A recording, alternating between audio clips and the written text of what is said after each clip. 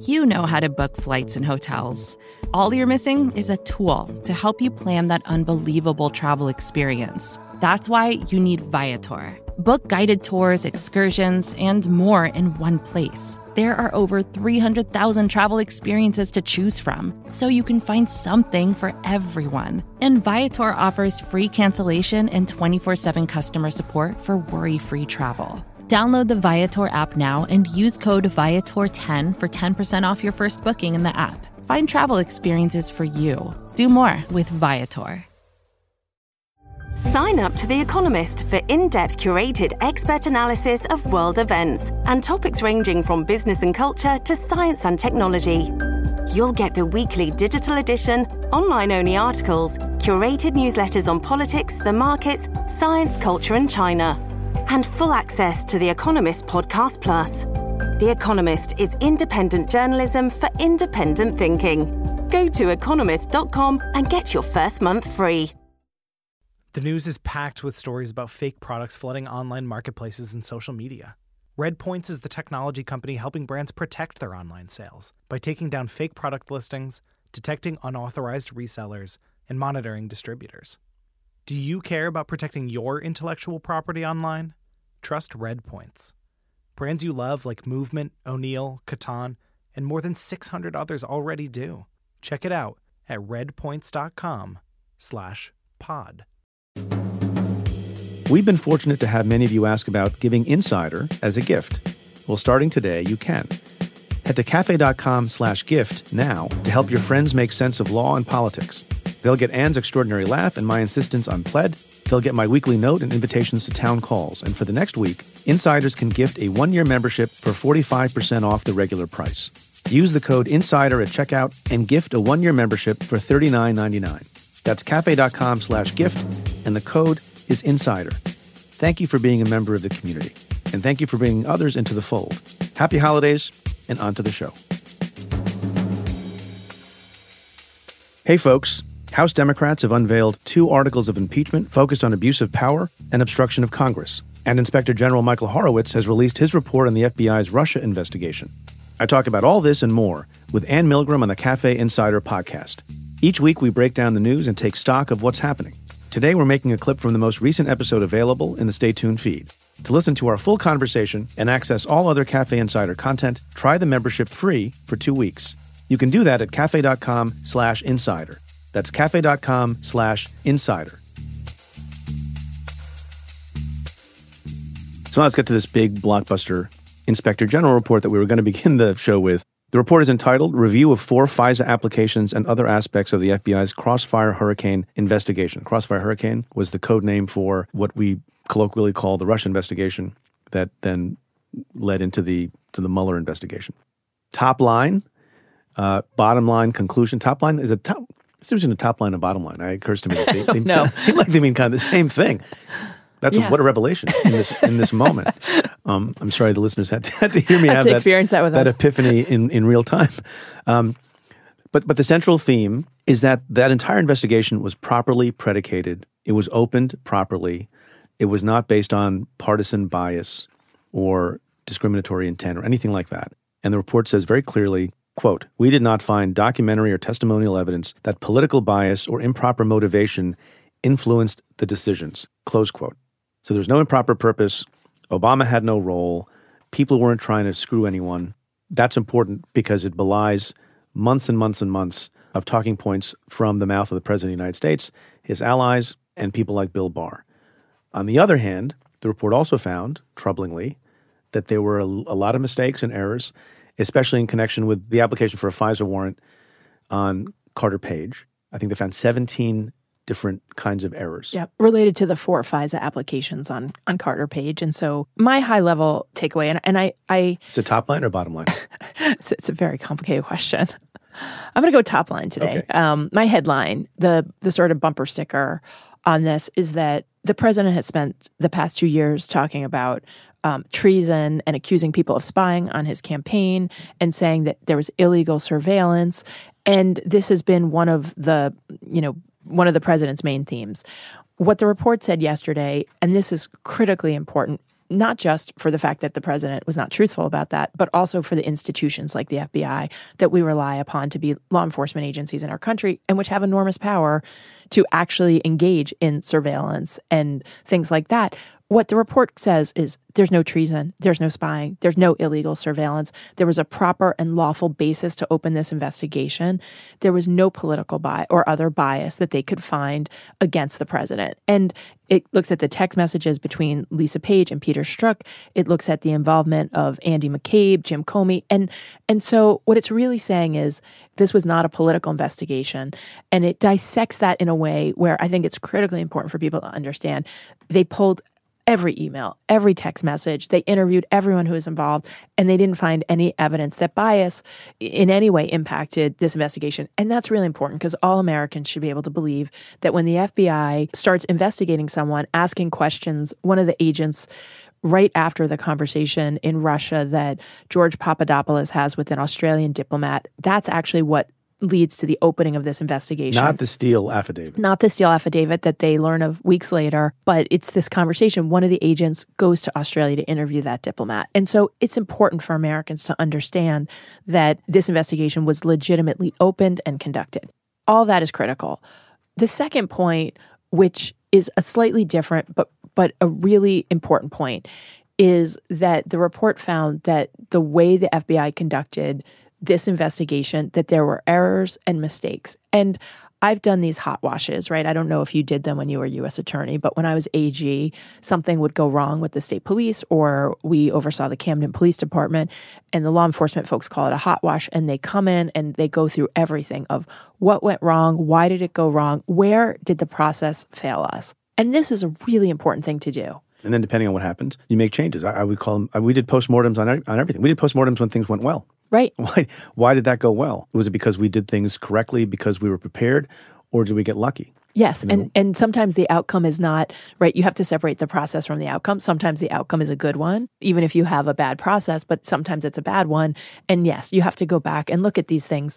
And there were a couple of things that I think are worth just noting so people understand what kinds of errors we're talking about. The Inspector General also made a recommendation that this was so sensitive and so high level that there should have been some Department of Justice involvement. And there was not. This was done by the FBI on its own and really independently in a way where the FBI is independent, but the Inspector General suggested you should get people involved and have these conversations. But thinking about the errors and what they sort of come from, there were with the Carter Page FISA application, and it's really important for folks to, these reports are all so long, even the executive summary is long, so I know a lot of folks won't read it, but... We have you. Well, yes, we have us doing it. They went through and they basically identify that Carter Page was the subject of an investigation. He had been an asset for the Washington Post reports for most likely for the CIA. He had a lot of involvement with Russians, and so he was a known quantity. There was an existing investigation at the time this stuff all came up. So it sort of puts you in the understanding of the mindset that, hey, there might be something going on here with this guy, which is why the FBI looks at him. They then have the Steele dossier, and where the report really raises issues is that over time they come to understand that aspects of the Steele dossier are not corroborated. There's something written in the FISA affidavit that makes it appear that a lot of Steele's testimony and information that he's previously provided, because he was it was a human source for the FBI from 2013 to 2016, it makes it seem like a lot of that has been used in trials and has been substantiated, upheld, when in truth he'd given some information about the FIFA, the World Soccer scandals. Not a lot of it was used. It wasn't highly corroborated. And so they bolstered him. They made him out to be better than he was. They also simultaneously had individuals who'd spoken with Page and Papadopoulos who'd made exculpatory statements, things that made it look like they were not engaged in problematic behavior. I think Papadopoulos or Page at one point said, we're not getting dirt from the Russians. So that's the kind of thing that you would expect to find in an application to a court, the good and the bad called evenly. And some of that was missing. And even as there came to be revelations about issues with the Steele dossier, that wasn't incorporated into future versions of the FISA report. And there are some other things, but it's really important to say this, that these things have to be well done, that the good and the bad has to be told equally to a court. And so the fact that these issues were raised, again, they weren't those mistakes. They didn't find political bias. Yeah, people make mistakes because they're human beings, as Jim Comey wrote about. We'll talk about various people's reactions to the report. But one reason that I think is well-based as to why the Inspector General is so harsh about these mistakes is something that you and I both experienced, right? You like to think in an ideal world that the people who work in law enforcement do a perfect job on a big case, on a sensitive case, and also on a less sensitive case, a small case that's not going to be on the front page of the papers. But humans being who they are, it doesn't often work out that way. That when you have a very sensitive case, people are more attuned to the fact that errors will be magnified and the office can be besmirched in its reputation, and there are more layers of review. People would say sometimes to me, when you're prosecuting a big deal public official, is there a different standard of proof you apply to them? And I said, no, there's no different standard of proof. It's beyond a reasonable doubt or probable cause at the indictment stage. But the way life works and the way organizations work is you have a lot more eyes, you have a lot more reviewing. I would personally read, and as I'm sure you did, in sensitive cases, I would personally get involved. I would have the prosecutors in, we would talk to the agents, look at every T and every I, make sure they're crossed and dotted. And there's just a higher level of attention because you can afford a mistake, just the way the world works, less. And so the surprise, the tone of surprise in the report makes sense to me, that in a case that was so significant and so sensitive and involving, the stakes that were involved, the frequency of mistakes is kind of, notable. Yeah, it makes you wonder what happens with the other cases. I mean, your point is well taken. The other thing the Inspector General talks about is, these were 3 handpicked teams and there were mistakes in all of them. And Michael Horowitz, the Inspector General, he's critical of not just the agents, but also the supervisors and whether or not the oversight of the investigation was properly done. I think it's worth noting, too, that the Inspector General is concerned about this. I think Susan Hennessy did this yesterday, who writes for the Lawfare blog, did a good job of saying, in the Mueller report, which is 460 plus pages, Carter page is 7 pages. So we should all take into consideration the fact that this is not a huge part of the Mueller investigation or ultimately Crossfire Hurricane, but it's still worth our focusing on this and thinking about, we don't know whether the judges would have made a different ruling. We will never know that. You cannot uncrack an egg. And so it's like just one of those things. But why the Inspector General called them out on this also is that all the mistakes went in one direction. And they went in favor of giving the FBI additional arguments in favor of, we have probable cause to do this, to get this FISA warrant issued. And so this is an important This is a really important thing. The other thing I would just ask you about is, I thought it was pretty interesting. The FBI director, Chris Wray, came out, and he's been, in my view, very good and very strong. And he's one of the remaining upstanding people at a high level in law enforcement in the country. I hate to say it because in some ways I feel like in this moment in time we're about to probably talk about, I don't know if we're going to talk about Bill Barr and John Durham, but yes, we are. We've been proven wrong before. Yeah. So I want to say with Wray, I want to reserve the opportunity to revisit your opinion. But he came out. He was very strong. They have a ton of changes that they're implementing to FBI policy. 40 reforms. Did you see number 2? Number 2 was, we're not going to run high-profile investigations from FBI headquarters anymore. That, to me, says a lot. They ran this from headquarters. Most investigations are run from field offices. Field offices, yeah. Look, I think he's been acting in good faith. I think he's not been parroting, some of the talking points of the president. He said some time ago when the allegation was that the president was spied on, there was spying that was happening. He said that's not true. That didn't happen. His reaction to the IG report was sober and kind of sad. These things can't happen. He took it seriously. Obviously, he gets he gets to look at the report in advance. And so he had all these reforms already in place, ready to roll out when the report was finally released to the public.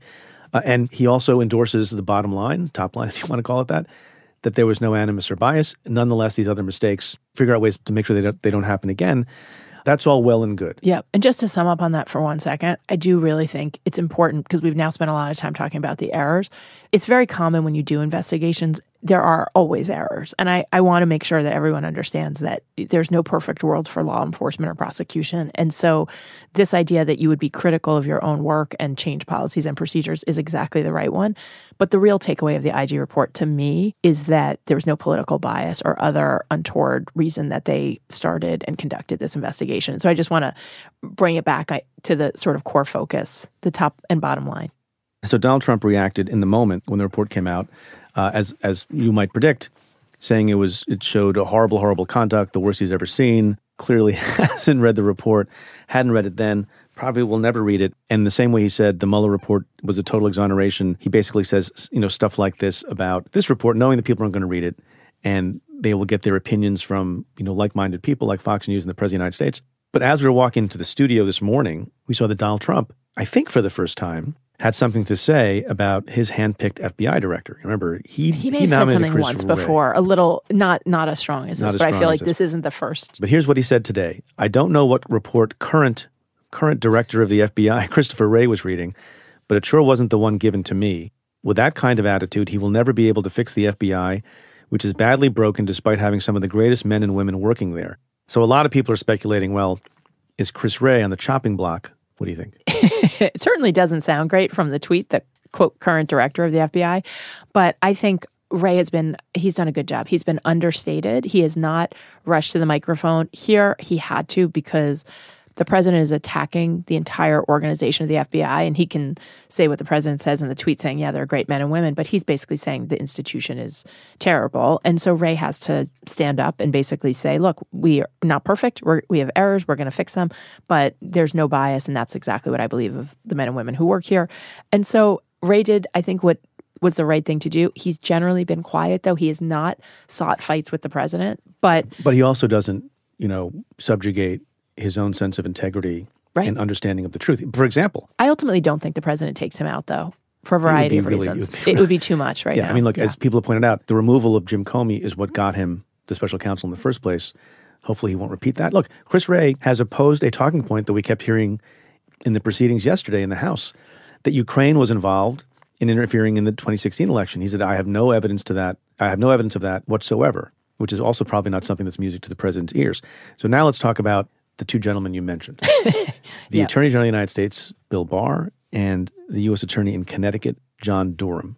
They, in fairly extraordinary fashion, the moment that really this report... Really extraordinary. Extraordinary.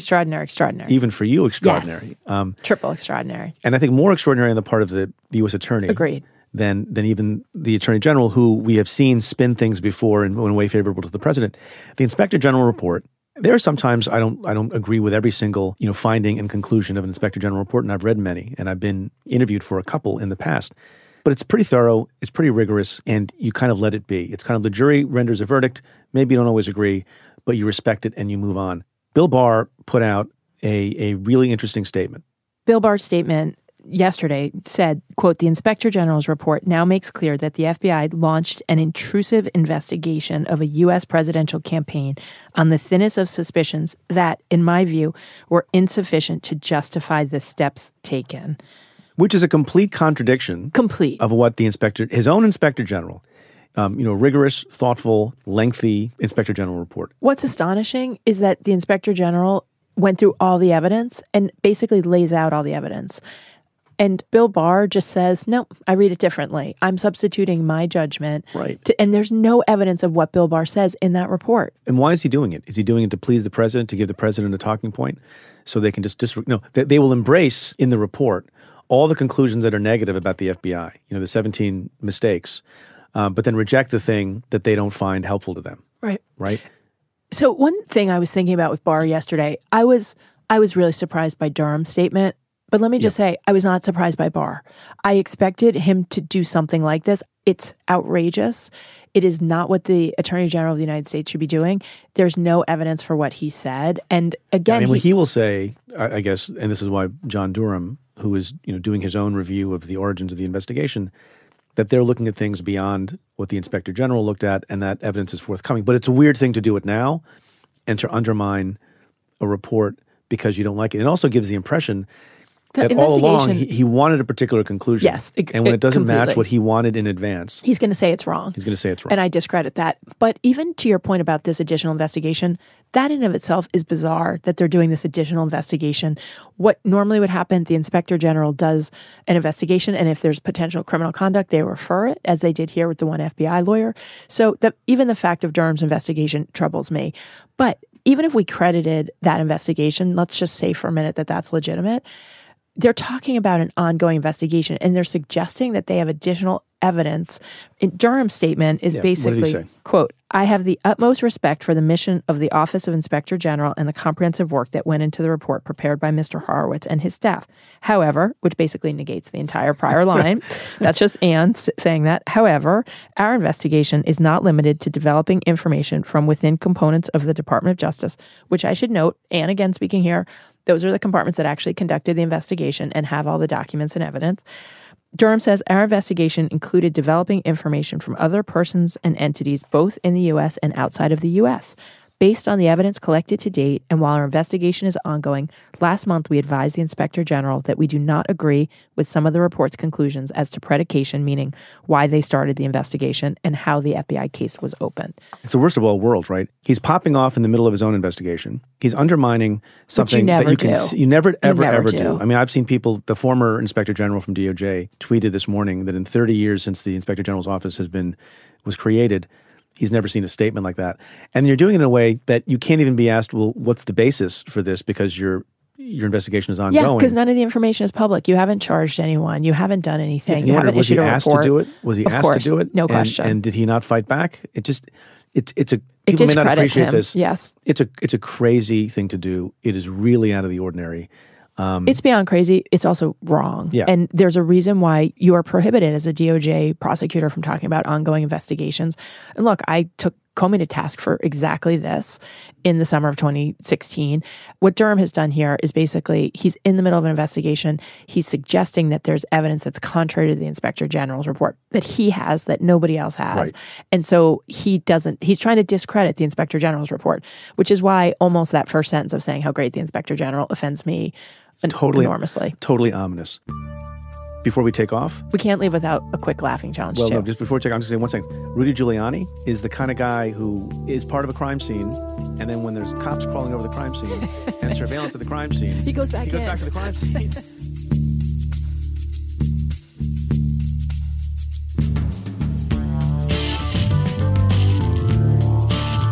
I hope you've enjoyed this sample of the Cafe Insider podcast. To listen to the full episode, head to cafe.com/insider and try out the membership free for 2 weeks. To the many of you who have chosen to join the Insider community, thank you for supporting our work.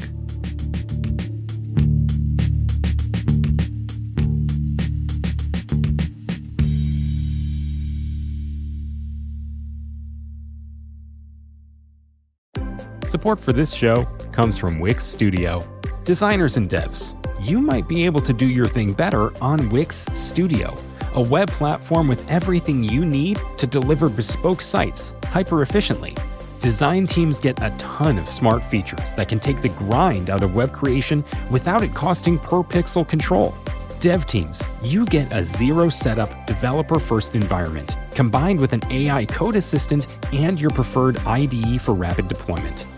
Search Wix Studio today to explore the full range of features.